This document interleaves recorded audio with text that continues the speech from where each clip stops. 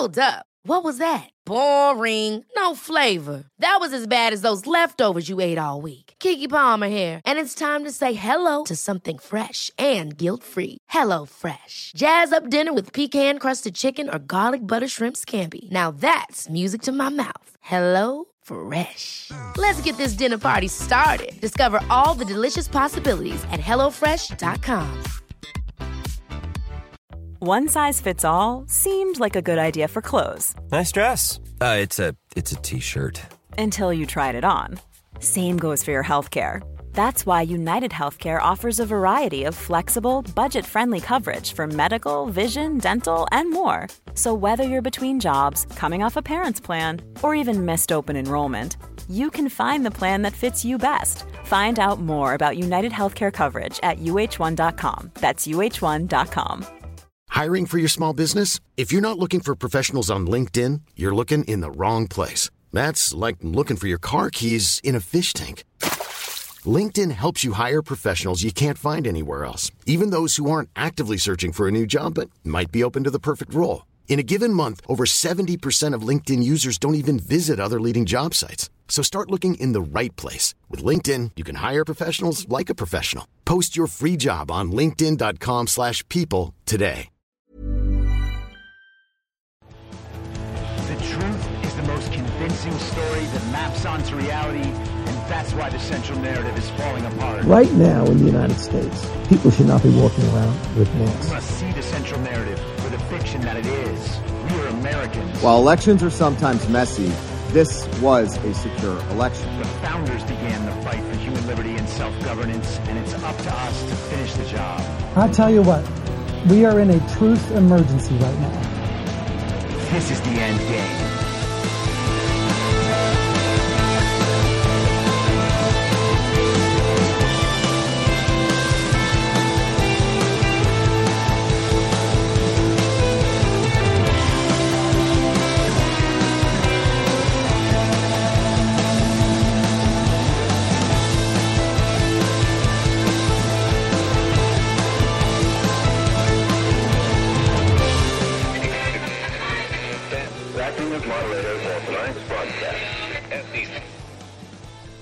It's Monday, July 3rd, 2023, the 894th day of dystopia.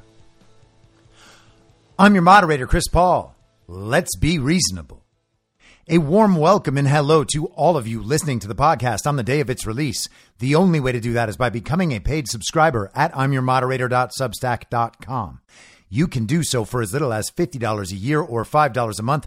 And in doing so, you will be supporting me, the work I do, and this show as it expands. And if you can't or you simply don't want to, continue listening to the podcast for free on a wide variety of podcast platforms. And of course, Rumble. All I ask is that you share it with your friends. You can find the links to the podcast, the writing, the social media, and the merch site by visiting linktree.com/I'mYourModerator.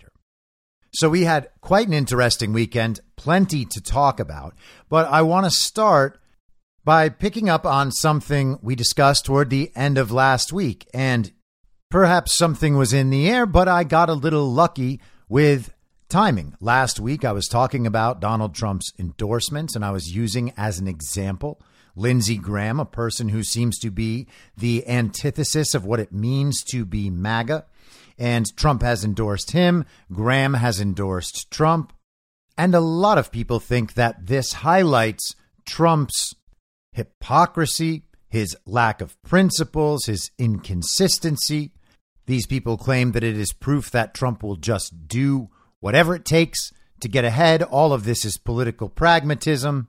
He says he opposes virtually everything Lindsey Graham stands for. And nonetheless, here he is with Lindsey Graham endorsing Lindsey Graham, and Lindsey Graham is endorsing Trump. So I talked last week about foundational misunderstandings and how it would be a foundational misunderstanding to think that Donald Trump is a stupid man who is governed only by his ego. He lacks self-control. He thinks only about his personal benefit, particularly in regards to his public image. In the short term, he wants to present himself as a winner. all of the bad elements of Donald Trump's character and being are on display once again with his endorsement of Lindsey Graham, as they are anytime he does something that a certain set of people don't understand. They'll say that they voted for Trump twice. They'll say they like the policies, but that's where it stops. They've always thought he's stupid. They themselves are far, far smarter. Sure, Trump is famous and successful and defeated the storied political dynasties of this country in order to become president, but that was all just handed to him. He got a step up in life from his father, and that's what made all of this possible. He didn't do anything himself. In fact, he's just a showman and a con man, and everyone fell for it. That is what they say. All of Donald Trump's bad characteristics are being brought out yet again because this set of people doesn't agree with something Donald Trump does. Therefore, it reaffirms for them how bad Donald Trump is. It reaffirms their foundational misunderstanding because that foundational misunderstanding gives them an explanation for this, and they don't need to consider anything else beyond it. Now, it's an odd foundational misunderstanding to commit to because it is exactly the same one that the television repeats all the time. And no matter how many times the television talks about how bad Donald Trump is and all of these character flaws and deficits, despite 8 years in the public eye, constantly, despite a very successful 4-year presidency with a booming economy and no wars, the TV is still correct about Donald Trump, despite the Russiagate hoax that was actually about Hillary Clinton, and the Ukraine impeachment hoax, which was actually about Joe Biden. And despite the COVID lies and the stolen election and the very violent insurrection, through all of those fake news stories about Donald Trump, the media is still right about Donald Trump and his character flaws. His deficits in character. This is who Donald Trump is, and everybody out there can see it with their own eyes whenever they see clips of Donald Trump on the fake news. Now, without Donald Trump's character flaws and deficits and the story about who he is from the fake news, there is no explanation for these people for any of these things they see. That is the only explanation for the Lindsey Graham endorsement. It's that Donald Trump is bad. Now, I proposed last week that Donald Trump is always in mid-negotiation, and he has ongoing business with Lindsey Graham. They have a situation worked out. Donald Trump will say nice things about Lindsey Graham. Lindsey Graham will say nice things about Donald Trump. South Carolina is a very important state. Lindsey Graham has held power there for a long time. And whatever the situation is, Donald Trump and Lindsey Graham have negotiated themselves into this deal. We are seeing the effects of that deal. They are nice to each other in public, period. You don't need to adopt or repeat the television's foundational misunderstandings of who Donald Trump is to be able to explain it. You can just simply say, oh, yeah, this is how politics works. People make deals. People endorse one another based on deals. And in terms of priorities, endorsements are really, really low priorities. So Donald Trump was in Pickens, South Carolina over the weekend to give a speech. He did the speech outdoors in the middle of this small town. The Pickens County police chief said there were no less than 50,000 people in attendance there, though the Ron campaign tried to pretend it was only 2,000. And during the rally in South Carolina, Lindsey Graham went up on stage and was booed by everyone loudly. Very embarrassing if you are the constantly reelected senator from South Carolina. When Donald Trump brought up Lindsey Graham's name on stage, he would be booed again. And he would tell the crowd, that's okay. Don't be so hard on Lindsey. He's there when you need him. That's how Trump handled it. Well, people went crazy online. People said they were infuriated that Donald Trump and Lindsey Graham had made some sort of endorsement deal.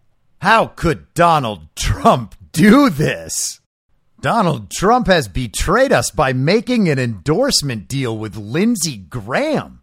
We'd better forget about how Donald Trump is actually trying to fight a global regime and make sure that global regime does not take over America forever.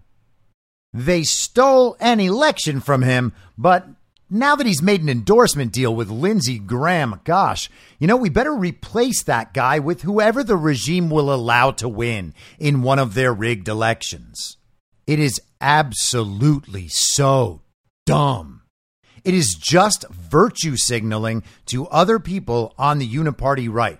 Oh, you found out Lindsey Graham was bad? Congratulations. Look at the big brain on that person. We know Lindsey Graham is bad. You know who told us that and exposed it to the world? Oh, it's Donald Trump. But he probably just exposed that to then go back on it because really, Donald Trump, he's an asset of the regime too. You better pick someone like Ron, who's young and not irrationally hated by lots of people. If you are infuriated by Donald Trump and Lindsey Graham having an endorsement deal, you need your priorities examined ASAP. You watch an election be stolen from a president of the United States of America by a global regime. You see the illegitimate president do everything possible to destroy the country.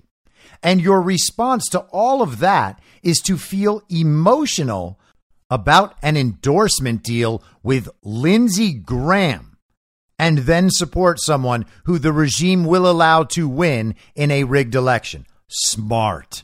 Thinking like that will definitely save the country. And naturally, these are the same people who are mad at Donald Trump for the vaccine. Another thing they are emotional about. How could he do this? Well, I guess it's hard to explain if you have the foundational misunderstanding thinking that Donald Trump is a stupid narcissist and egomaniac who can't control himself and never knows what he's doing, always acting for his own benefit in the short term, mostly centered around his image. And to prove that the vaccine is all Donald Trump's fault, we are told that Donald Trump had brought Robert F. Kennedy Jr. in for a vaccine safety commission as president, and then Pfizer donated $1 million to the inaugural committee, and that $1 million convinced a billionaire who was not taking a salary as president that he should sit idly by while the regime committed genocide. $1 million. Now, does that make any sense to anyone at all? No, of course not. Unless you have a foundational misunderstanding that Donald Trump is stupid and narcissistic. He's very greedy, of course. He doesn't know what he's doing. He can't control himself, and he is easily bought off. And therefore, because of all those character deficits and character flaws, he signed up to commit genocide and told Robert F. Kennedy Jr. to go to hell. That is what happened, according to these people. That's the sort of thought you can have with a foundational misunderstanding. Does it make any sense whatsoever? Nope.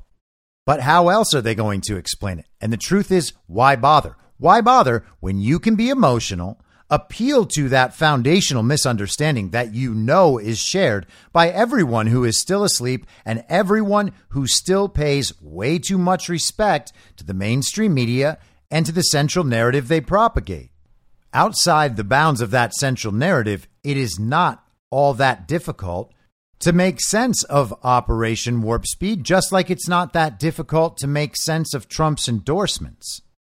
People are demanding a perfect understanding and perfect action from another person in a position of great responsibility and far better information, while not demanding the same of anyone else and certainly not themselves.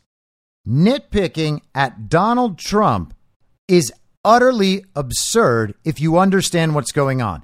If elections are stolen in this country and this nation has been usurped and there is an illegitimate man pretending to be president, why in the world are you spending your time nitpicking Donald Trump and tearing down Donald Trump on behalf of a candidate who has no chance of winning and no business running, who is supported by people far worse than Lindsey Graham? How does that work?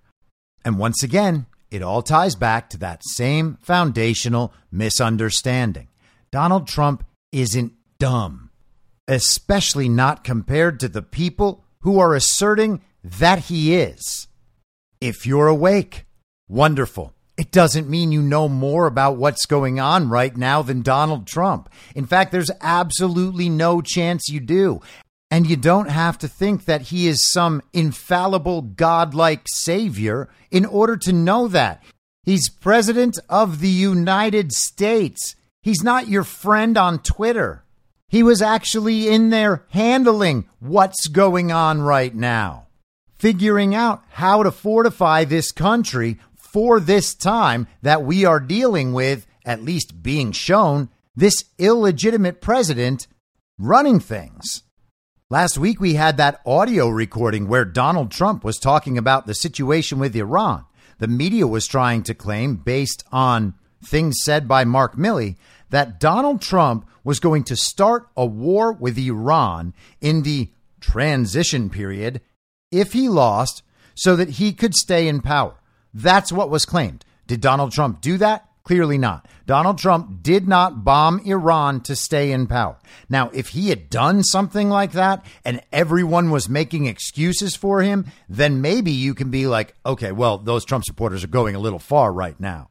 This is actually a moral abomination, and they're taking his side on it and hoping for the death of more innocent Iranians. Now, if that was the situation, maybe these people would have a case, but it's not the situation. They're mad about Operation Warp Speed and people taking a vaccine that Donald Trump did not tell them to take. And they're mad about an endorsement deal with Lindsey Graham.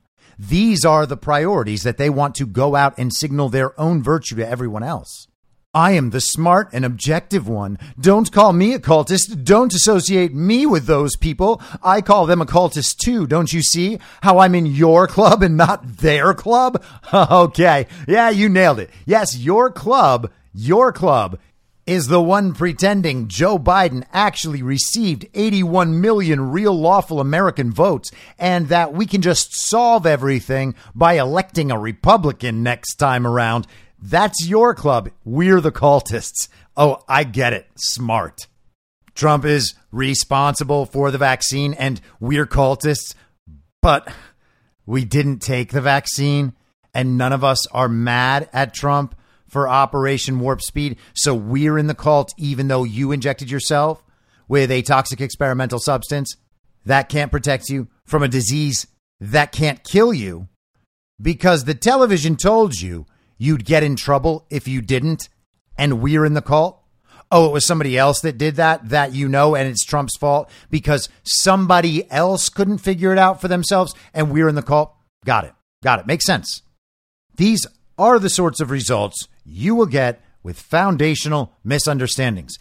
The baseline beliefs that you possess are the roots of all your other thoughts in how you understand the world. And so it's important to make sure you're right about those and make sure you're skeptical about those. If you adopt an idea like Donald Trump is a stupid narcissist who has no idea what he's doing, always pursuing his own best interest, can't control himself, etc., and you developed that idea 8 years ago from watching the television, and you still have that idea right now, you haven't been skeptical about your foundational misunderstandings. It's quite possible that you over-prioritize the optics of someone's behavior.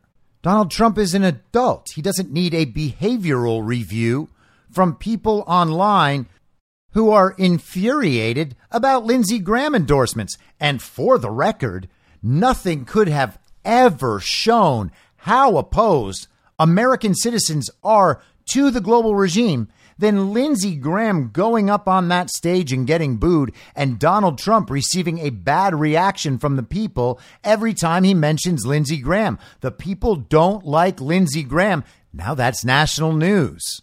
Does that hurt Donald Trump? Does that hurt MAGA? Does it hurt MAGA that the rest of the country sees that MAGA does not like Lindsey Graham? Does that hurt MAGA? Does that bother establishment Republican voters? How many of those people could possibly be left? Lindsey Graham fans who are really going to hold this against MAGA and against Donald Trump. And what are they going to do? Anything? No. They're going to get upset, maybe online. They're going to tell everyone how infuriated they are. And then it won't matter at all. It doesn't hurt Trump. It doesn't hurt MAGA. It doesn't empower the regime. And in the future, it doesn't make any difference in a real world way whatsoever. So why do we need to hear about your feelings? But let's pick up again on the RFK vaccine thing. RFK Jr. has brought up in multiple interviews at this point the story about how he was initially working with Donald Trump on a vaccine advisory commission. He was trying to get information. He was trying to get access. That was thwarted. Then he says, at some point, Trump receives this $1 million donation. He brings a couple of pharma execs into the administration. He shuts down the vaccine commission. Therefore, and that was that. That is RFK Jr.'s explanation of the situation. Now, is all of that true? Yes, on some level, all of that is true. Is there any explanation? Is there any nuance? Is there any understanding that could be added to that explanation that would change your perspective on what was done? And let's use some of what we've learned over the last 8 years about the extent to which the regime will go to protect their own power and diminish Donald Trump's power without the slightest concern for human lives and human prosperity. With that in mind, let's listen to something Donald Trump said in a speech in front of Moms for Liberty on Friday in Philadelphia. 1 penny to any institution that has a vaccine mandate or a mask mandate from kindergarten through college.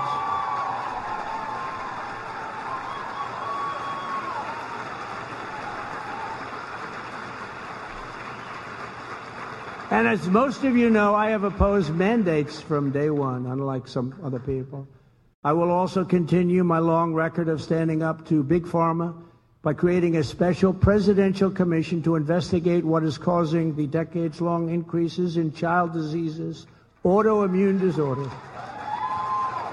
autism, obesity, infertility, and other chronic health problems. We're going to get to the bottom of it. We're going to find out.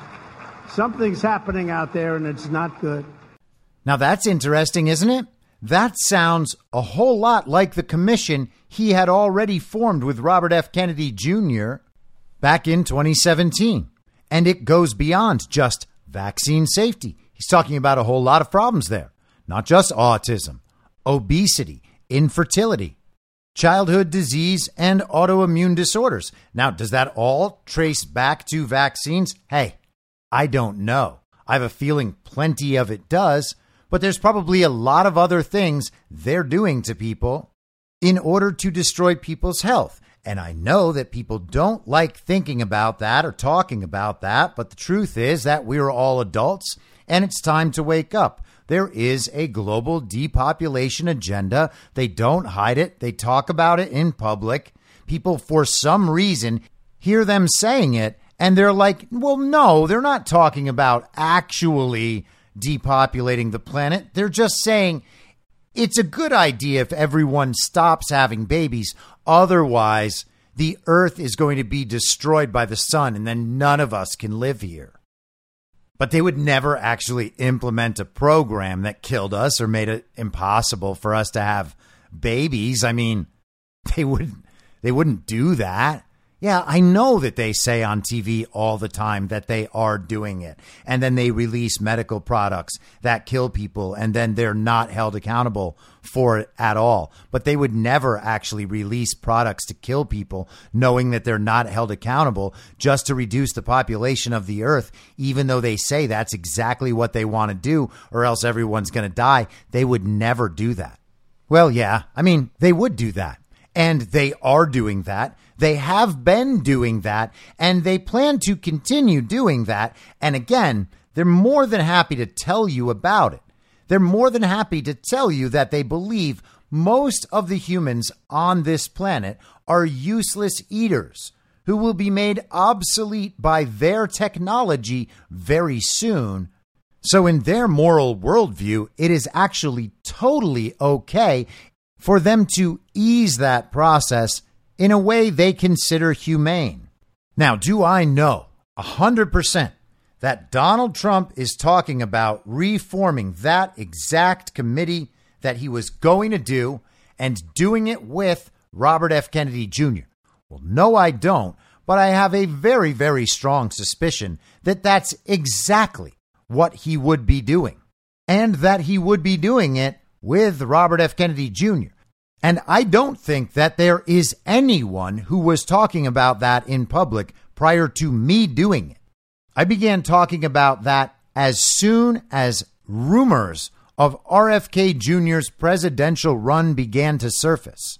And it wasn't all that hard to spot because I never believed the central narrative about the vaccine commission that was shut down and disbanded in the first place. Why? Because I don't have the foundational misunderstanding telling me that Donald Trump is an idiot who will do evil things for a relatively small amount of money for a multi-billionaire. The idea that Donald Trump was trying to slightly increase his net worth by doing all of this is one of the dumbest things anyone on the planet has ever believed. Why in the world would any multi-billionaire put themselves through this for more money so that they can do what? Go golf? He already golfs. It's not like he's 35 and doing all this to set himself up for a life of luxury. These are his golden years, and he's using them to help save the country at massive personal cost. It's not the other way around.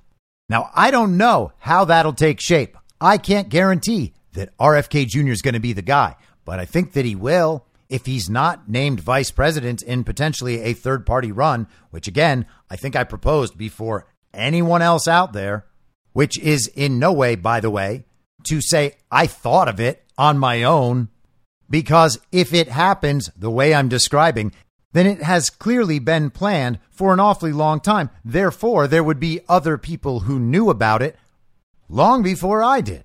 But vice president, or maybe just some presidential appointment to clean up the deep state bureaucracy?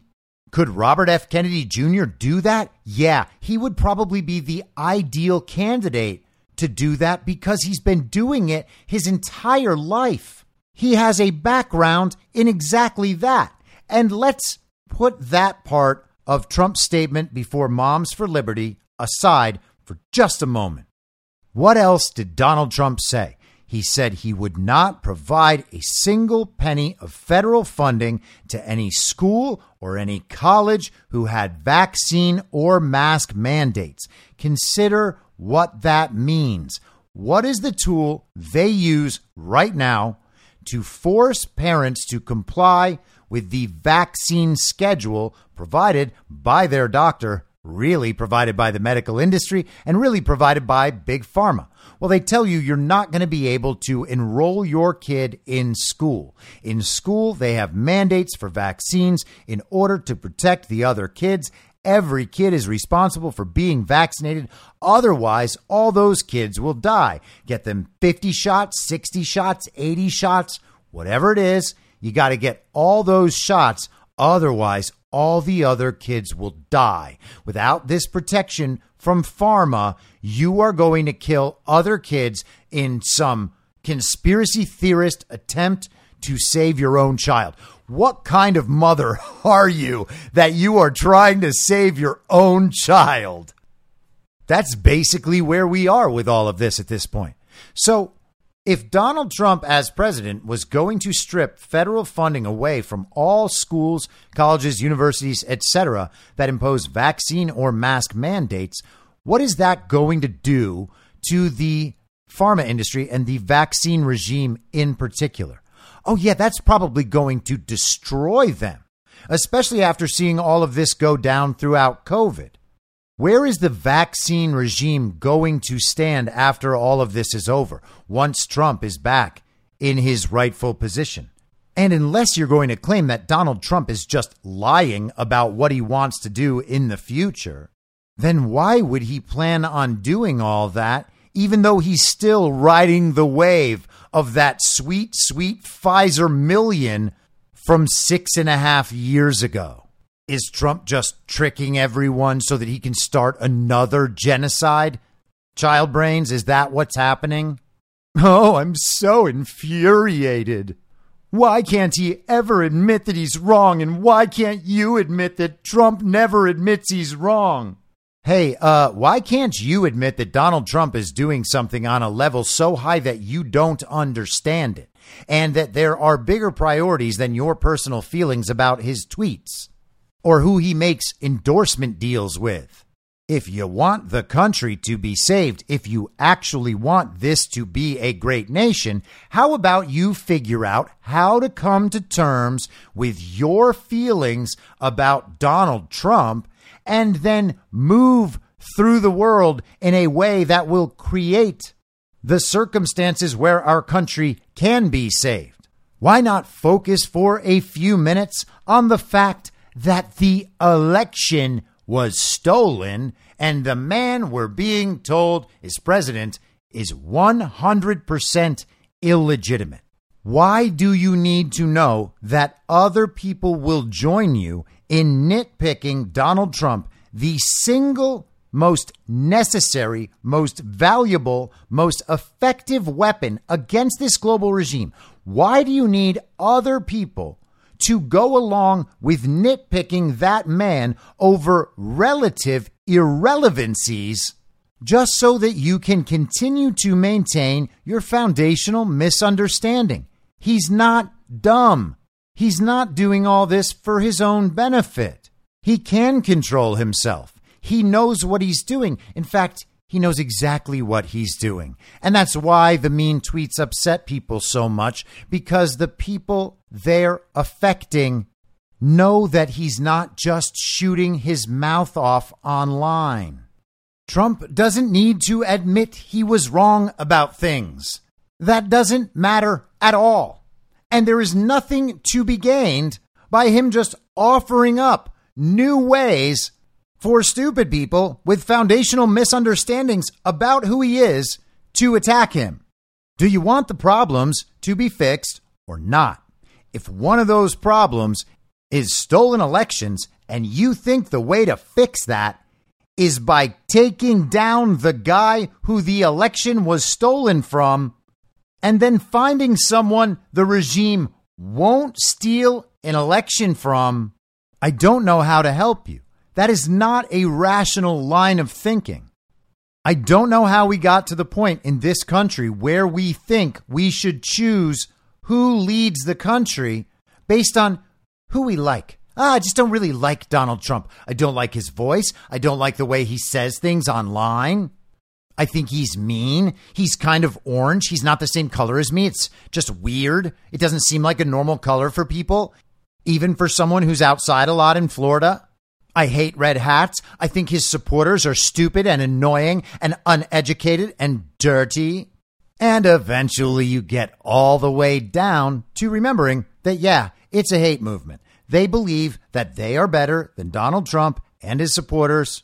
That belief has existed for 8 years running. That belief is going to continue. And it would be real hard to maintain that belief if these people, for just a second, thought, oh, yeah, maybe Donald Trump does know more than me about what's going on. Maybe as president, he had access to information I simply don't have. But nope, that can't be it because he's stupid and I'm very, very smart. Isn't it great how it all just exists in a circle? You think Trump is stupid, you see things happen in the world, you're like, hey, how are those things all happening? Well, I don't know, but there's got to be some explanation for it. Could it be Trump again? That Trump is bad and stupid? Oh, yeah, it is. In fact, this proves that Donald Trump is bad and stupid once again. So Donald Trump is bad and stupid. Look at all these things happening in the world. How do we explain them? Well, we don't know. Could they be explained by Trump being bad and stupid? Well, sure, why not? So let's use that. Oh, look at that. These things confirm how Trump is bad and stupid. Just around in a circle, over and over again. And apparently that still seems satisfactory. It seems intellectual. And it's emotionally satisfying for people who just aren't ready to wake up all the way.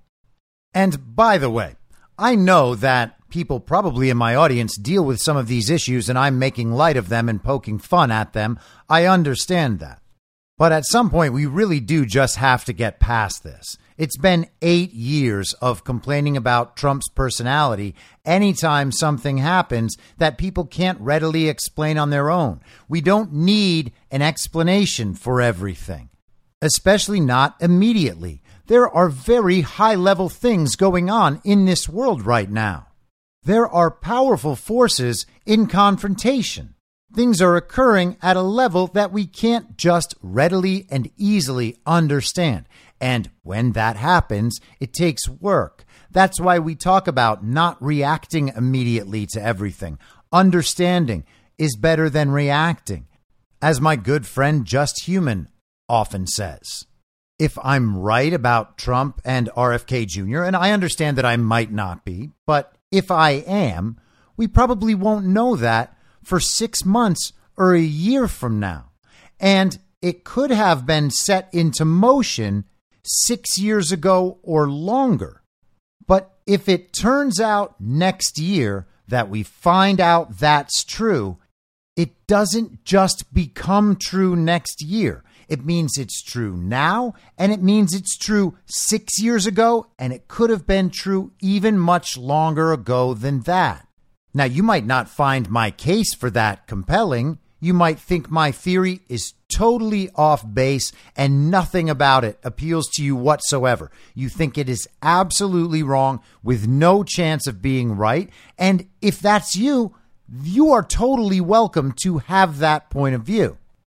But if that's not true and you think there's a chance that might be right, then you know that the answer to that is not available now, but you have been presented with a plausible situation that would turn your thinking on its head if you are the sort of person that believes Donald Trump took $1 million to shut down that commission and commit genocide. If you believe that, next to a plausible situation that doesn't require such an outlandish and extraordinary interpretation, then maybe it's time to just back off it a little bit and think, well, maybe we'll just wait and see. And here's another thing. The bonus of taking a wait and see approach to this and thinking about whether or not there might be other explanations is that if we are right, and we've got a pretty good track record, then it actually exposes a character flaw in you, in me, in each one of us who adopts these kinds of beliefs when we spend time tearing down a man who is almost definitely trying to help us based on something we don't understand because we want to blame all of our problems on this man's character flaws. Now, I'm not trying to assume where everyone's belief systems guide them, but in my personal moral code and what I know about moral codes, holding that sort of judgment against someone else on very flimsy justification and then turning out to be wrong after being really publicly angry and willing to risk your country to justify your anger, well, that doesn't sound like the best approach. That doesn't sound like the best way to be comfortable with your decision-making processes in a year from now. The case people make to say Trump has big problems on the vaccine is actually a thinner, weaker, less evidenced case than the case that Russia was colluding in the 2016 election. And we know that all of that was made up. But at least there was compelling information to reach the conclusion if that information had been true. It turns out that information wasn't true, so the complexity of the case was all a fabrication. Believing any of that was a bad idea. But there's even less to go on here, and people are still adopting it. And they're adopting it because of their personal feelings about Donald Trump. And I feel like it's time that everyone can just admit that. Just let it go. Your emotional reactions to situations you don't fully understand are not a good basis for making important judgments that have real-world consequences, not just for yourself, but all sorts of other people as well. We also need to move beyond the idea that the president is some kind of God king who gets to control everything and also gets the responsibility for everything. And I'll get back to this in just a second. But first, I just want to present a framing for Robert F. Kennedy Jr. We understand Donald Trump as the man who came in. He exposed the fake news. He pushed his way into a controlling position in the Republican Party, in the Republican establishment. He took power from these people whose power had previously been unchallenged for a long time. Not only did he take power from the GOP establishment, he also exposed the GOP establishment. He showed the people that a lot of these people with little r's next to their name are just as corrupt as the people with little d's next to their name. And not only are they as corrupt and as dishonest and as self-serving as the people with the little d's next to their name, they're actually working with those people with little d's next to their name in order to advance this global agenda. It turns out that the Republican Party establishment is just as corrupt as the Democrat Party establishment, so we need to clean up the Republican Party. That is what Donald Trump showed to the world. And in the same way, in the same manner, Robert F. Kennedy Jr. is doing that with the Democrat Party. He's getting in there and he's saying to the people, to Democrat voters, look at what this actually is. You know this is what it is because you've watched them do it for a long time. All the complaints you have about the other side, all of those issues you're having, you can see represented on your side as well. It turns out that the people with the little d's next to their name are no better than the people with the little r's next to their name. And Democrats don't want to hear that because Republicans at least have some inclination toward pragmatism. They want things to work. Democrats don't really have that. They have idealism, which is why they are constantly appealed to on an emotional level. They know bad things are going to happen in the world. They know that problems will arise. They don't want to be responsible for it. They want to feel instead like they are the solutions. If you can present them a moral case that they are on the right side of and tell them that they are the solution to the problem, they are just as happy to accept that logic as people on the right. That mindset is absolutely the same on both sides. That is why you have people supporting the uniparty right and the uniparty left. They don't think that they are doing the same thing and supporting the same thing. It just turns out that they are. RFK Jr. is exposing all of this to them. He is going to change their minds about a range of topics. He's changing minds about the vaccines and big pharma.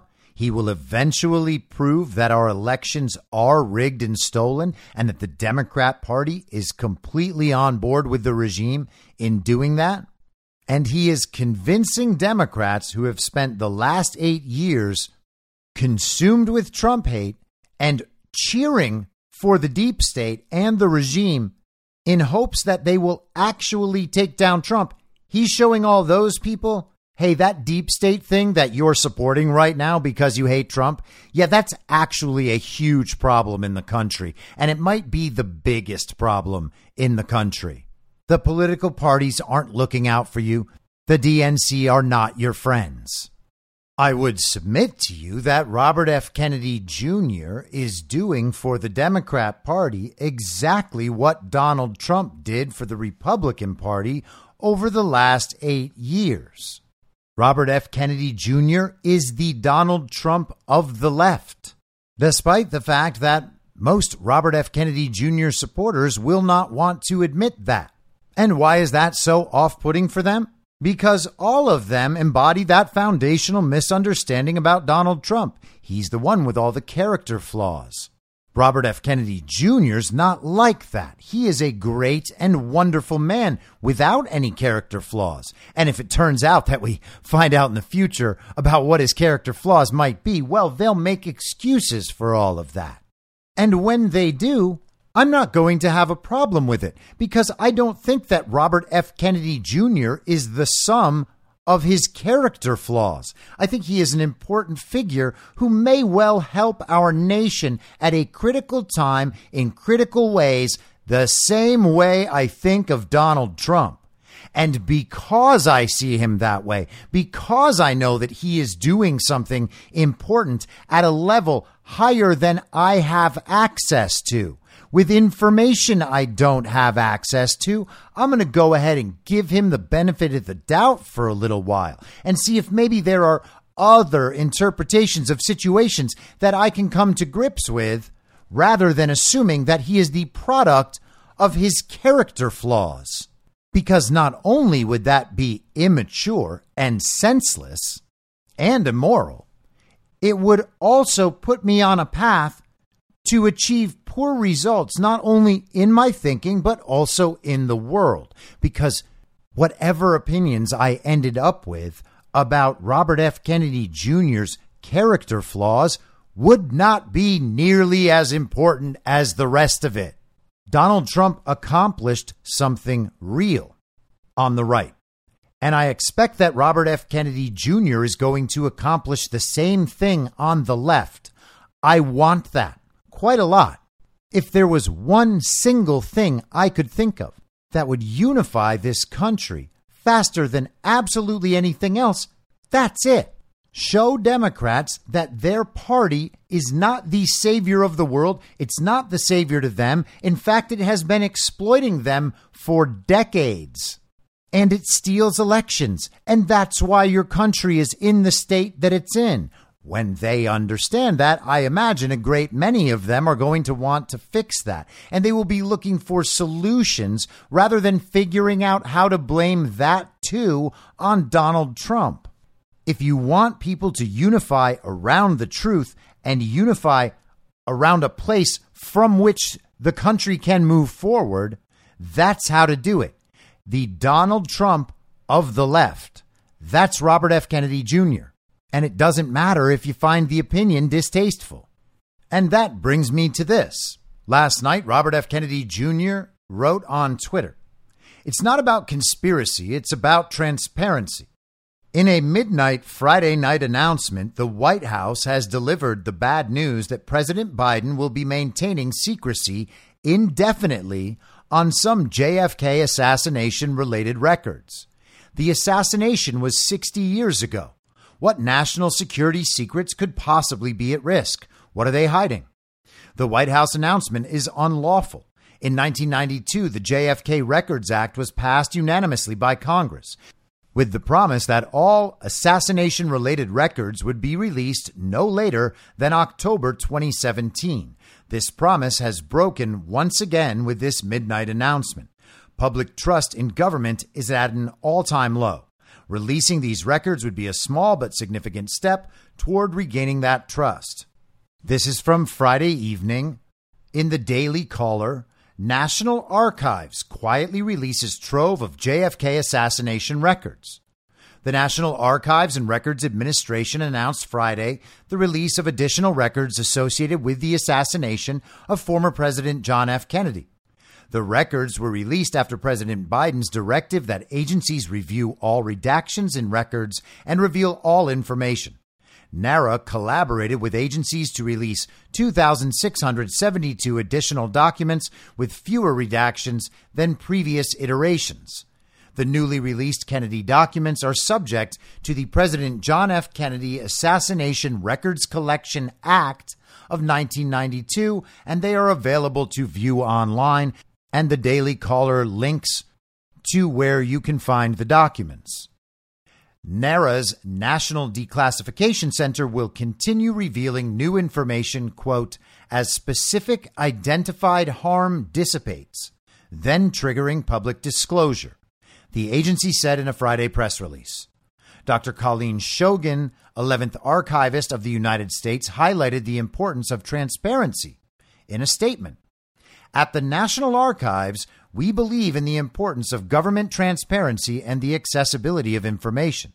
The dedicated and detailed work completed by NARA staff and our partners and stakeholder agencies is an excellent representation of how we can collaborate together to ensure that the maximum amount of information is made available to the American people while we protect what we must. I have every confidence that the NDC's implementation of these plans offers a clear path forward for public transparency and the timely release of additional information as circumstances warrant. And again, the timely release is already 60 years later. We are just perpetually told that national security interests are on the line with the release of these JFK documents, and therefore the public can't see them. We've been told this forever. We are told that there were still people living who were involved in this and named in the documents, and therefore it wouldn't be fair to them if these documents were released. We've been given all sorts of excuses why these documents can't be released. And to be fair, they probably do have national security implications, because once they are out, I imagine that people will never, ever, ever trust the government ever again at all on either side. And hey, I can't wait till that happens. It's probably going to be sometime late next year. There's absolutely no way it's all going to come out under Biden. And if we end up with a Biden replacement like Michelle Obama or Gavin Newsom or Ron DeSantis, they're probably not going to come out at all. Now, I don't think there's any chance we're going to see any of those people actually become president, and certainly not in any normal way that the country would support, but we'll see what the future holds. In response to Robert F. Kennedy's Twitter thread, I responded, it's a good thing Trump will be releasing it all when he's recognized as president once again. And that was a very well-performing tweet that I posted in a couple of ways. First off, it got a lot of attention and a lot of good response, but also it attracted a bot storm and probably 50 to 100 absolute morons. I think I basically found some hidden cheat code on how to make every standard issue villager on the Uniparty left and the Uniparty right have a meltdown at the same time. One tweet had them all melting down. Everyone who was not a Trump supporter had a complete and total meltdown. What do you mean, recognized as president? Well, I mean, Donald Trump is the duly elected president. There's absolutely no way in the world Joe Biden received 81 million real lawful American votes. If you want to believe that Joe Biden was somehow constitutionally elected, constitutionally certified, and constitutionally inaugurated, you only need to explain why he wasn't any of those things. If you want to claim that nonetheless he is the real president, by all means claim it. And hey, maybe he'll be right. Maybe I'm wrong. Don't think so, but maybe you'll be right. Donald Trump knows who won the election, and he didn't just let the country fall into the abyss hoping that he would be able to beat the rigged election system next time. So that part made people very mad, because that is all a conspiracy theory.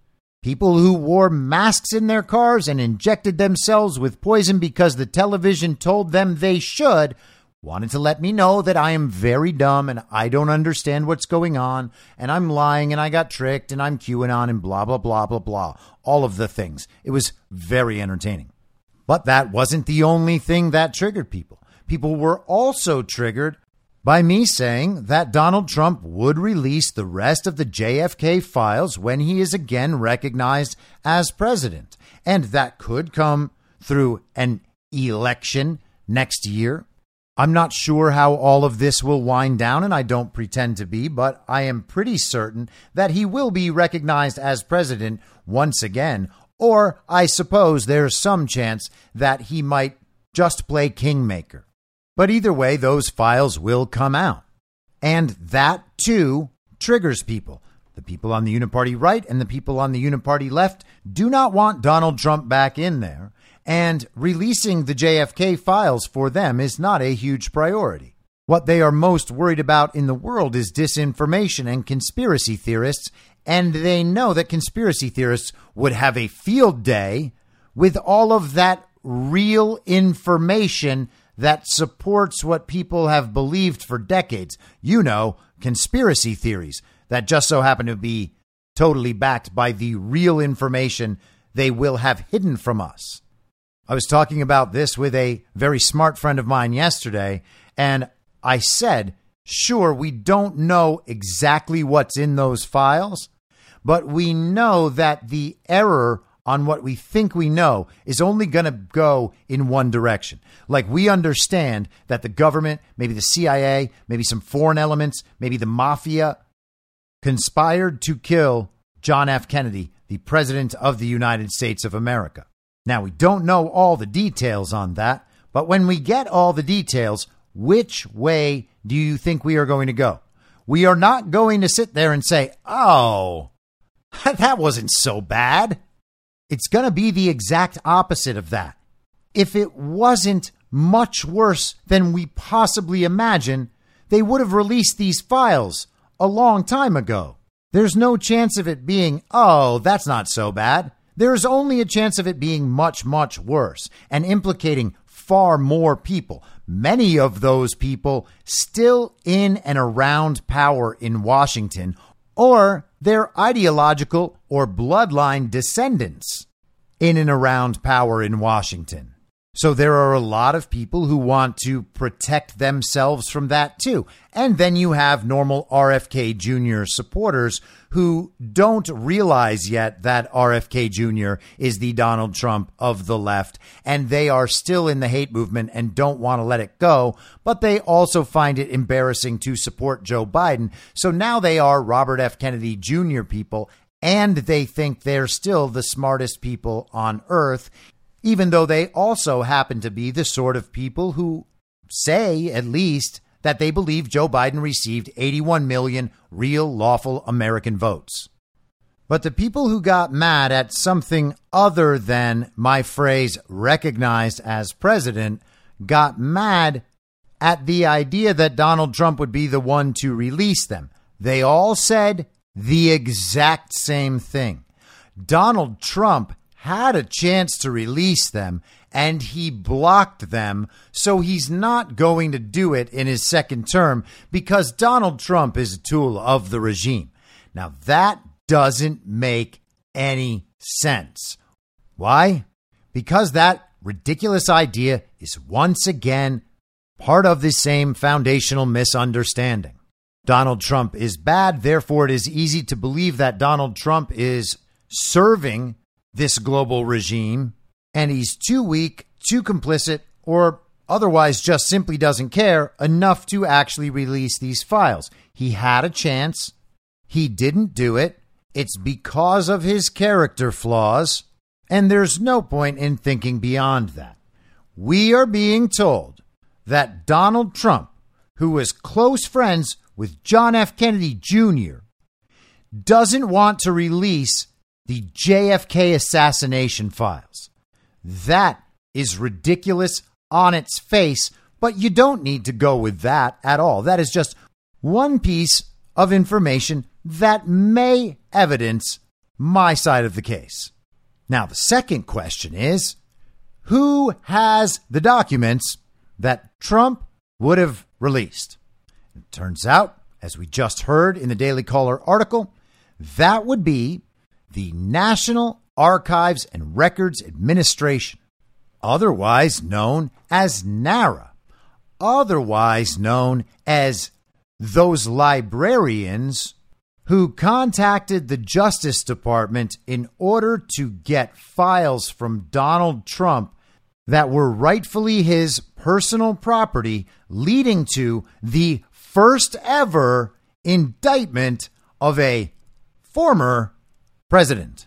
Donald Trump's attorneys were negotiating with NARA about these records, and they got sick of Donald Trump and his lawyers not getting his personal property to them fast enough.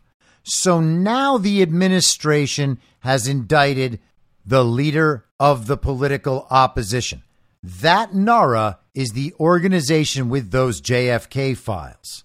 But we are being told that it's Donald Trump's fault that they didn't release all of those files. Donald Trump, as president, is a God king. He has all the power to make every element of government do whatever he says. That's what the president is in the minds of these people. Therefore, if something doesn't happen, Donald Trump is responsible for it. Now, did every element of the deep state federal bureaucracy, the administrative state, do absolutely whatever they could to undermine Donald Trump at every point possible? Yes, of course. But that is Donald Trump's fault. And if he didn't have all those underlying character flaws, they probably would have worked with him to destroy the deep state and the administrative state bureaucracy. Oh, no, wait, that's them. And there's no way that they would have ever put all of that in question. So that is yet another reason why believing that it is Donald Trump's fault that the JFK files didn't come out and that he would not put them out in the future is absolutely ludicrous. But there's more. They're making the argument that Donald Trump didn't do something when he had the chance to do it. And we hear that argument a lot. Why didn't Donald Trump fully drain the swamp? And why would we then trust him to do it next time? You trust him to do it because you're a cultist. Oh, yeah, it's that again. Oh, yeah, it's that again. It's his personal character flaws and our personal character flaws. Once again, that's the explanation for everything. He didn't complete all of the items on his agenda in his first term because of his character flaws. And we can't trust him to do it in his second term because he didn't finish it in the first term. Now, that doesn't make any sense at all, once again, unless what you want to do is place blame on Donald Trump. If that's not your goal, then you might consider that draining the swamp, removing a deep state administrative bureaucracy that has existed and grown and festered over the course of 6 or 7 decades or longer may take more than just 4 years, especially 4 years in which that deep state and administrative state bureaucracy is trying to undermine the president who is attempting to drain the swamp at every possible turn all the time, including by infiltrating his own cabinet. And oh yeah, they're also being aided in their anti-Trump efforts by all of the wealthiest and most powerful people in the world and all of the biggest institutions, many of them directly connected to the global governing apparatus. Now, to this point, you're probably saying, well, you're just making an excuse for Donald Trump. He said he was going to drain the swamp. The swamp is not completely drained, so that's a failure. I mean, at best, you would have to say that's an incomplete. He didn't get the job done. He didn't get the job finished. But of course, that's not the end of the story. That's not when you just say, well, it's over. He didn't get it done. And that is proof that Donald Trump is not who you think he is, and instead is the person that the television says he is. He did not get the job done. It was a failure. Well, was it a failure or is it just incomplete? I would submit to you that it is incomplete. And then, if it is incomplete, the question becomes, why was this agenda item left incomplete? And at some point, through engaging with that question, you might stumble upon the thought that, oh yeah, Donald Trump actually won a second term and the regime kept him out of office by stealing an election. And they could have never done that successfully without so many citizens out there prepared to believe that Joe Biden received 81 million real lawful American votes, or that they would at least agree to go along with that obviously false story. Because, once again, Donald Trump's character flaws actually make it worth it to allow our country to be usurped just so we no longer have that man in the office of the president, despite the fact that everyone knows he won the election. So we have the idea that Donald Trump, despite being friends with JFK's son, would not prioritize releasing these files. Then we have the fact that these files are being held by the same people who are facilitating this indictment of Donald Trump over documents that were his own personal property. And then we have the fact that the people saying we can't trust Donald Trump to do that in the second term because he didn't get it done in the first term and therefore he's a failure are the very people who helped cover up the fact that Donald Trump isn't in his quote unquote second term right now because the regime that actually killed JFK stole the election from Donald Trump. It is nearly impossible for a normal thinking, rational person to come to these conclusions. The only way it is possible is to be strongly committed to a serious foundational misunderstanding, which is the list of Donald Trump's character flaws and their importance, because you exist in a false reality. Donald Trump's character flaws do not explain away any of the things that I just said. But those character flaws are the only possible basis for their explanations of what's happening here, which is why those explanations make absolutely no sense. And because they're blaming it all on a person and his character flaws, rather than engaging with the subject matter and trying to figure out what might be happening in the world and whether that explanation makes any sense. Now, let's say you are a far more reasonable person than the people I encountered on Twitter in the replies to this post last night. You might say, okay, well, I believe that Donald Trump probably would release those files in his second term, but it is an absolute guarantee that Robert F. Kennedy Jr. would release those files.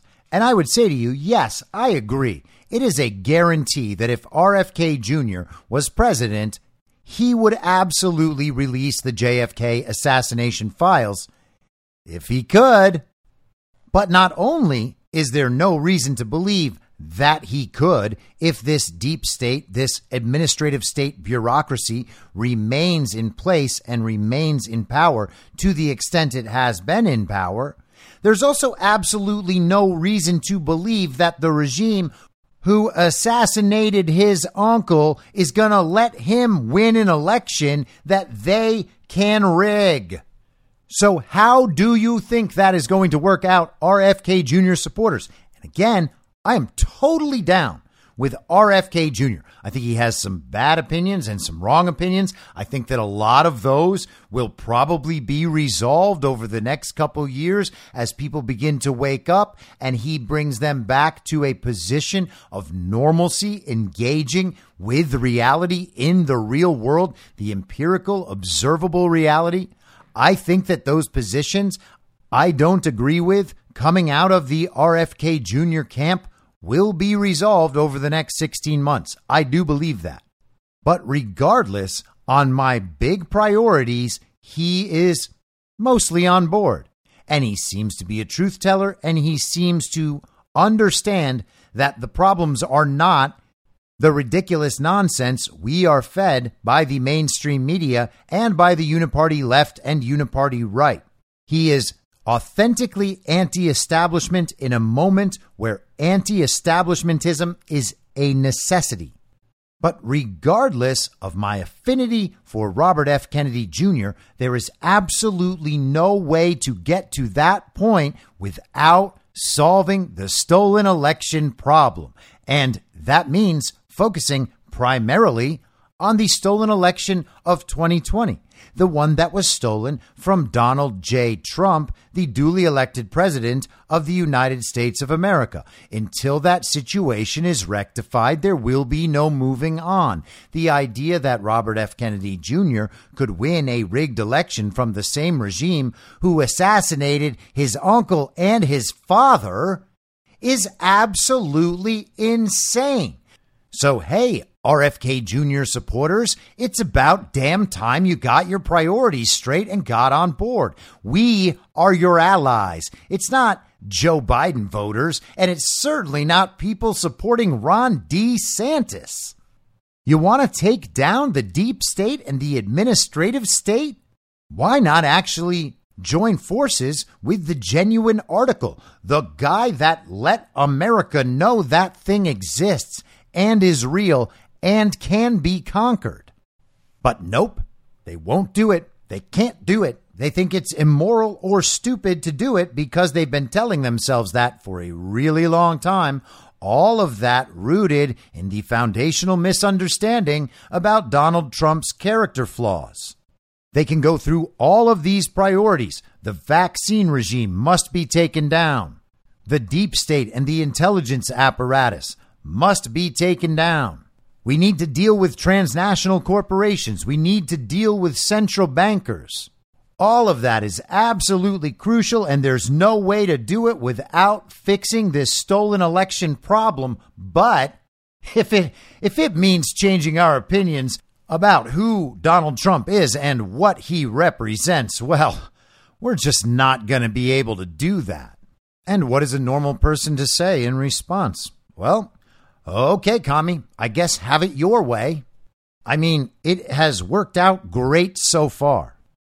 And this is another one of those moments where people are like, oh, okay, so you, Mr. Podcast host, you can just tell other people that they have to change and they have to come to your position?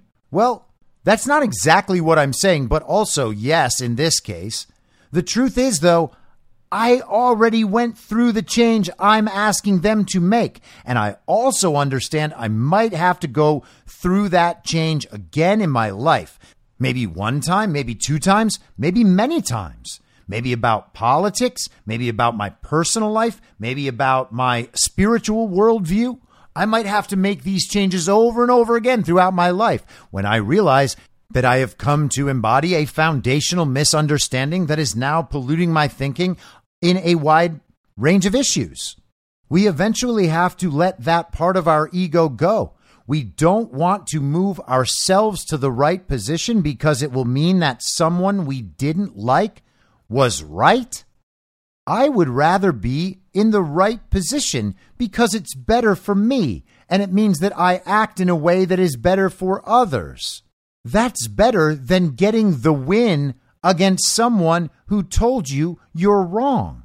And the craziest thing is that the most possible personal growth comes from admitting that someone else was right and you were wrong, and then making amends with that person or with all of the people who represented that opinion. That's just part of life and growing up and learning to make better decisions. And it is possible to actually enjoy that process. So I noted that upon tweeting my response to Robert F. Kennedy Jr., a lot of people got very, very upset. But in addition, I was also swarmed by bots. And I have become fairly accustomed to being swarmed by bots and being able to recognize bots. I will go check out someone's Twitter profile and see what they have posted about in the past, how many posts they have, how many followers, who they follow. There are a bunch of little signals you can pick up on and patterns you can pick up on when you pay attention to this stuff and you have it in your head that any person responding to you could potentially be a bot. And you should think that every time someone is responding to you on Twitter. That is why I don't take people particularly seriously and why I don't spend my time making complex arguments with people on there. Those people are primarily there to do exactly what they are doing. They want to disrupt counter narratives in threads they might find damaging. The concept of bots and bot armies on social media is actually pretty complex, and the bots are highly effective. They are one of the major tools in influencing and changing and shifting narratives in order to create real-world outcomes that correspond with the global agenda. I've talked many times about how I believe that Twitter is the most powerful information weapon in the history of the world. It is the information Death Star, and it seems to me that the control over that information has slowly been wrested from the hands of the global regime and the operators within that regime. When Elon Musk took over Twitter, he said it was a priority to get rid of bots, and he has talked quite a few times about how he intends to do that. He's talked about the effect of verification and how it's much harder to create bot armies with verified profiles. And this weekend, we heard about a new approach. Elon Musk explained on Twitter Saturday, writing, "To address extreme levels of data scraping and system manipulation, we've applied the following temporary limits. Verified accounts are limited to reading 6,000 posts a day, unverified accounts to 600 posts a day, and new unverified accounts to 300 a day." Now, 6,000 posts a day might seem like a lot, but if you go into a post and you scan through the replies and you read 20 replies as you scroll down, that's 21 posts. If you do that 30 times throughout the day, then you have hit the rate limit and you won't be able to see more posts. He also made it impossible for people to see posts if they weren't signed in with a Twitter account. In his Substack called Coffee and COVID, Jeff Childers describes data scraping as when a computer or AI downloads massive numbers of tweets at a time. He says, without getting too technical, the AI pretends to be a user, sending the Twitter servers thousands and thousands of rapidly fired requests for more and more data, and apart from the unreal velocity of the requests, otherwise appears to be a regular social media addict on speed. He says the AI then saves all those scraped tweets in a searchable database someplace. Now, I've also talked quite a few times about Amazon Web Services and something they call the fire hose. I think that I'm safe saying there is or was some sort of great algorithm and data source in the clouds that collects all of the data from everywhere. Think about all of the apps you interact with that collect your data, whether it's some shopping app like Amazon that all of a sudden knows exactly what you might want to buy next, or your social media apps that track everything you say and think and the people you interact with, your map apps on your mobile phone that travel around with you in the car and send data back to that great algorithm in the clouds about where you are at all times. Somewhere, all of that data is collected and analyzed so that the AI can learn how to manipulate and influence you in particular whenever it wants to. It will supply you a feed of content that will lead you to the proper outcomes in your thinking, your behavior, your buying behavior. Now, all of that data is of critical importance for them to be able to properly run these bot armies and properly be able to censor. And once you understand that, you will quickly realize the next step, which is if Elon Musk has made it impossible for them to do that on Twitter, then they will no longer be able to effectively target their bot armies and effectively target their censorship, their narrative manipulation, and the responses necessary to quash counter-narrative uprisings online. Elon Musk has consistently talked about creating an environment for free speech on Twitter And this, beyond anything else so far that he has done, seems to be a legitimate move in that direction. We talked about a bit of this on Devolution Power Hour on Saturday night. So if you heard it then you're going to have a replay of some of that. But I do want to play a couple of minutes of a video made by a man named Mike Benz, who used to work in cyber for the State Department under Donald Trump, and who has now started an organization called the Foundation for Freedom Online. Good morning. I am here out for a hike in beautiful Coldwater Canyon in Hollywood, and thought I would record my take on this new rate limit controversy happening right now on Twitter, with Elon Musk limiting Twitter access to 6,000 and now 8,000 tweets per day for verified users and 600 to 800 for non-verified. And I'm going to sort of address this issue from the perspective of the censorship industry, because it's a really fascinating thing that Musk just did with wide-ranging implications for the science of censorship. So for those who've been following me and Foundation for Freedom Online for some time, you know that AI censorship is where all of the magic happens. You know, the Twitter files showed how, you know, the FBI might come in and get 22 tweets censored. But AI was how EIP and other type of third-party censorship groups were able to get 22 million tweets censored. So the order of it's, that's 6 orders of magnitude, right? It's a completely different animal. You could not censor the internet before 2016 at the kind of scale that you do now, because you have AI censorship models. That is, there's a AI censorship Death Star that has been under construction and innovation and renovation, every week, every month, every year for the past 6-7 years now.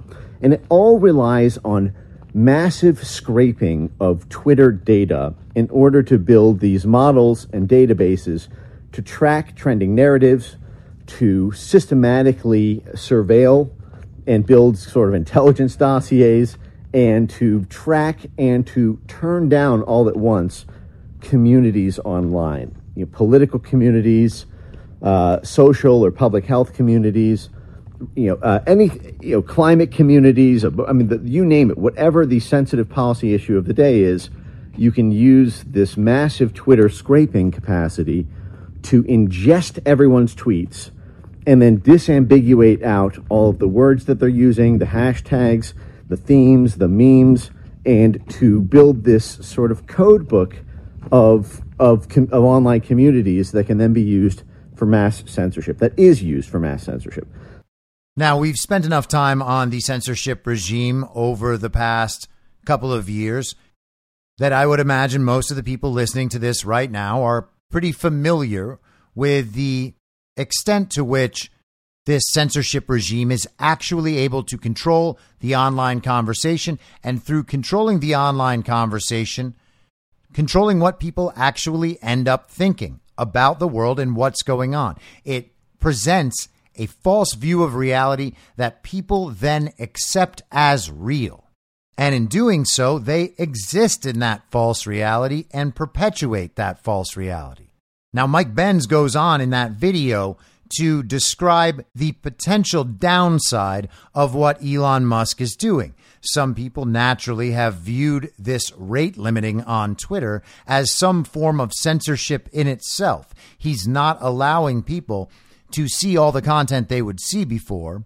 And people are claiming that that is censorship, and that censorship is being implemented to influence the riots currently happening in France. And we'll get back to that in just a moment. This is from an account named the Sicilian Irish Robot on Twitter. If you'd like to find this post, the account is at Mr. Y Rebozo. Mr. the letter Y, Robozo. Some people asked me to share what I just shared in a space about the rate limits. I don't work for Twitter, but I do architect IT cloud solutions as my day job. It is temporary. Twitter's rate limiting is not what everyone is thinking it is. It is not to punish non-paying users. Data scraping is a big deal. This is where automated systems load the website or app and pull your tweets and data. It's a huge security issue. Automated systems are pulling every tweet, word, and user account information to store in an unknown database somewhere else. This could be state actors like China, the U.S. government, Australia, or other bad political actors like PACs, political action committees, that are trying to gain access to everyone's information to analyze and use for nefarious things. Manipulating what is said on the site can be done at scale with data scraping. It could also be used to figure out the identity of anons or to punish people in their country for what they tweet. And he writes, looking at you, Australia and Canada and the United Kingdom. The temporary measures of limiting tweets is to protect users just as much as it is to protect the entire Twitter network from going down. They are currently scrambling to get ahead of this and tune their network security to block it from happening again. It's also important to note that Twitter has 500,000 plus servers. That's not free. In cloud data centers, the companies that use them have to pay for what is called ingress and egress of data going in and out of the servers. A data scraping event that is large enough for them to start limiting means that it was a massive event that could be considered an attack on the site. It would also put massive load on their servers and cost them so much money it could threaten the site's financial ability to keep running. It could be on purpose to put Twitter out of business from cost alone. Many people are misunderstanding why Elon Musk wants people to pay for Twitter or for the Twitter API, a program interface that can pull data for other sites and apps. The reason he wants people to pay is because if China or porn companies want to create massive bot farms of fake accounts, it is currently free. These bad actors are highly skilled and operate like a business. They have professional staff that continuously change their tactics, and Twitter engineers have to fight 24/7 to stay ahead of them. If they have to pay for every account or pay to use the API, it would cost them a lot of money. This limits the amount of people who could create bots, put automated porn on Twitter, and the hacking, scraping, and DDoS, that's denial of service, attacks on the site.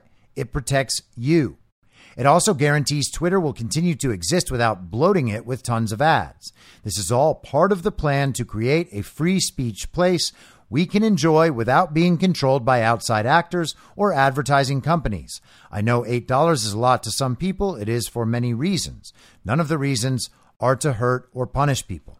So that explanation tracks with my thinking, it tracks with what Elon Musk is saying, and it tracks with one of the two options presented by Mike Benz, who absolutely knows what he's talking about.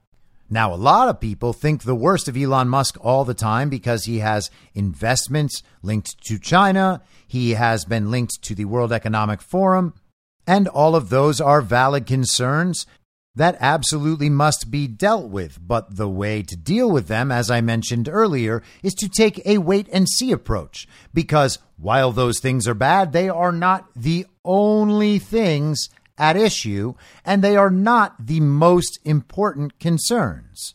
If Elon Musk successfully creates a free speech platform on Twitter, the fact that he was linked to China or the World Economic Forum become immediately irrelevant, because they are not very important compared to the possibility of a free speech Twitter. It is just fine to be skeptical about Elon Musk, but it would be crazy to hold on to that even if you can see in the real world a genuine, important, effective attempt to remove the censorship regime and disarm the censorship regime once and for all. That is just absolutely more important, and it seems like that's exactly what he's doing.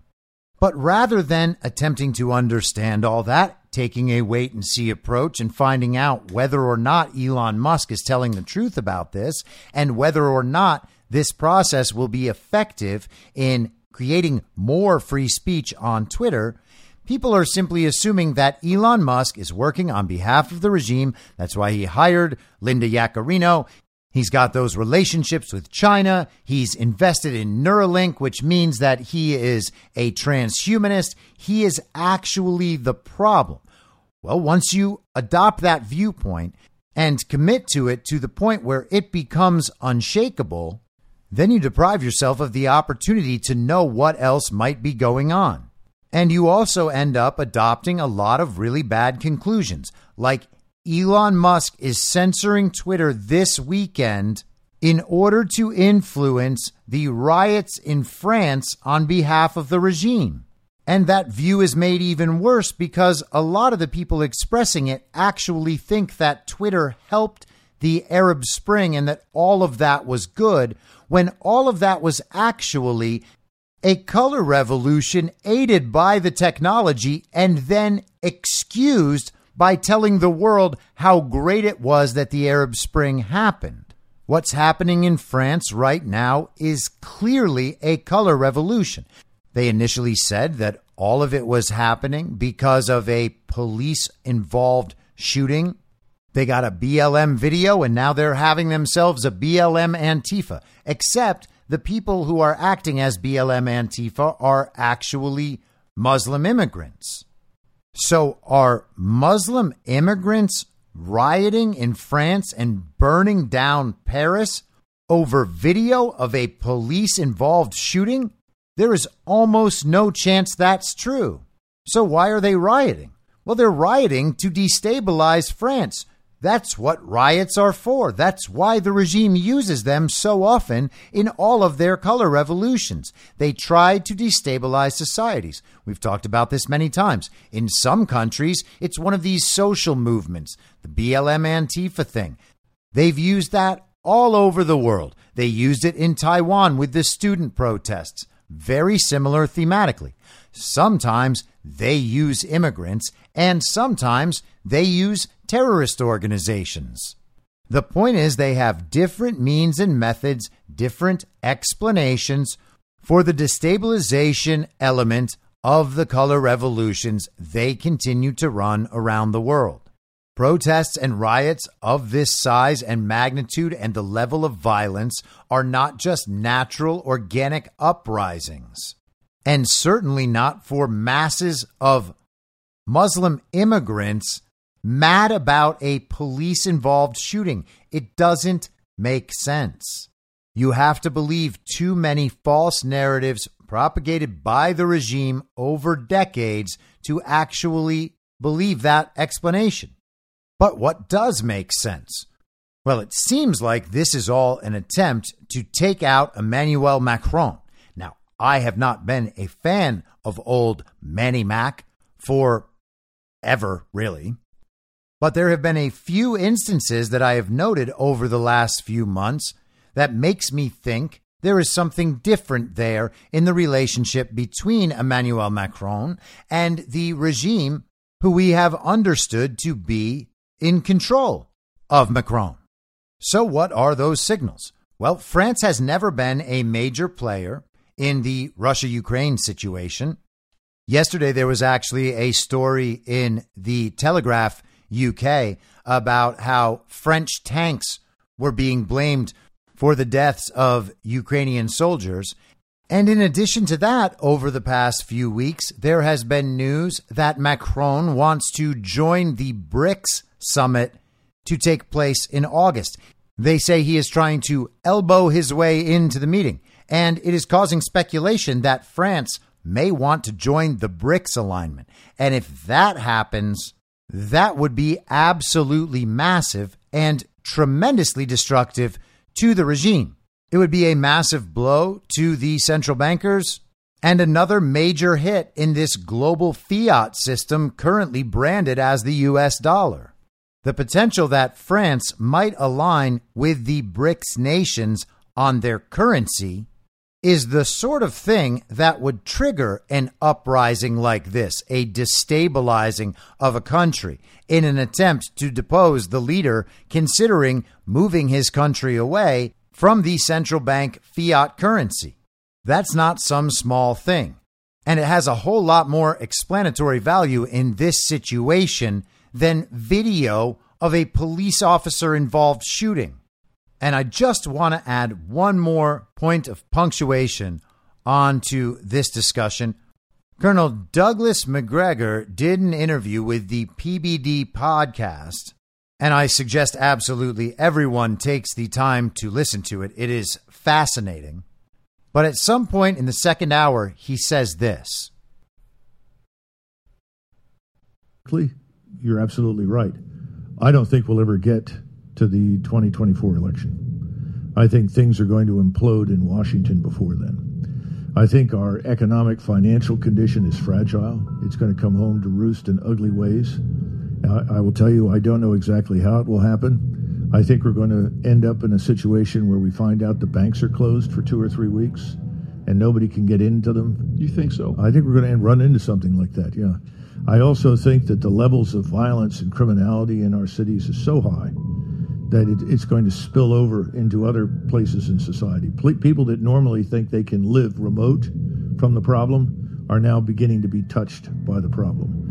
Then I look at this thing in Ukraine. I think Ukraine is going to lose catastrophically. It's going to be a complete collapse. And that, too, is going to have an effect here at home because people are going to say, well, wait a minute. Everybody told us Ukraine was winning. Everybody told us X, Y, and Z. I mean, it's sort of the Russian hoax on steroids. All of those things are going to come together or converge in some way that's going to prevent us from reaching, the status quo. Oh, another election. Oh, another set of campaigns and so forth. Now, why would the banks be closed for 2 or 3 weeks? Why would they just be shut down to the point where no one can get into them? I suspect the answer is because our country, like these other countries, is moving away from the central banks and the global fiat currency that has controlled this world for decades, if not centuries, if not millennia. So I guess what we're left with is a choice. Does all of this sound like a more plausible explanation for what's happening in this world, or is it Donald Trump's character flaws? I hope you all have a wonderful 4th of July holiday. Keep in mind what it is this holiday is for and the people who have sacrificed to make this nation the way it is. And may we all get to the point within these next couple of years that we are able to restore that vision in this country and make this country great again. I am going to take the day off tomorrow. I have things to do on Wednesday, so I will not have a show out on either of those 2 days, but I will be back on Thursday at the same reasonable time on the same Reasonable Podcast Network. I don't have a network. Masks and lockdowns don't work. They lied to you about a pandemic. Joe Biden will never be president. In my mind, that's the end game. If you're listening to this episode for free, you can support me and support the show and the work I do by signing up for a paid subscription at imyourmoderator.substack.com. You can do so for as low as $50 a year or $5 a month. Comes out to under $0.25 per episode, and you'll blast right through the paywall for all of the writing. The merch store is www.cancelcouture.com, and you can find everything else by heading to Linktree. Linktree.com/I'mYourModerator. And I'll see you soon out on the range.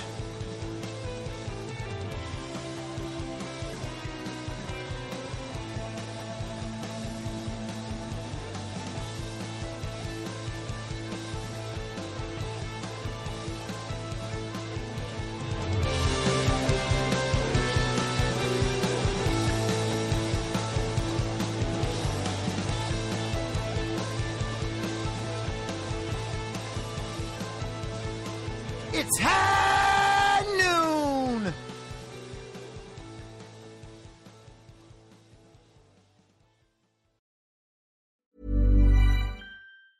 Ever catch yourself eating the same flavorless dinner 3 days in a row? Dreaming of something better? Well, HelloFresh is your guilt-free dream come true, baby. It's me, Keke Palmer. Let's wake up those taste buds with hot, juicy pecan-crusted chicken or garlic butter shrimp scampi. Hello Fresh. Stop dreaming of all the delicious possibilities and dig in at HelloFresh.com. Let's get this dinner party started.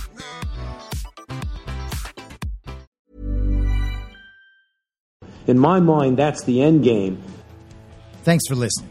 If you'd like to follow what I'm reading and thinking throughout the day, You can do that by downloading the Telegram Messenger app and going to t.me/I'm your moderator.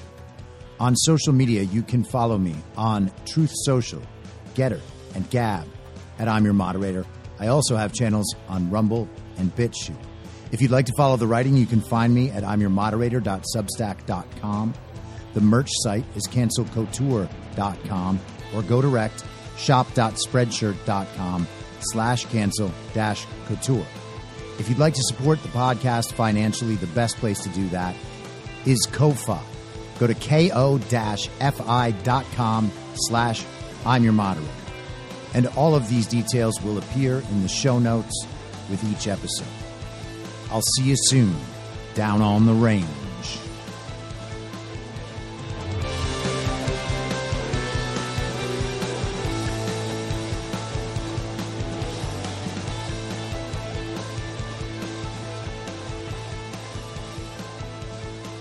It's happening!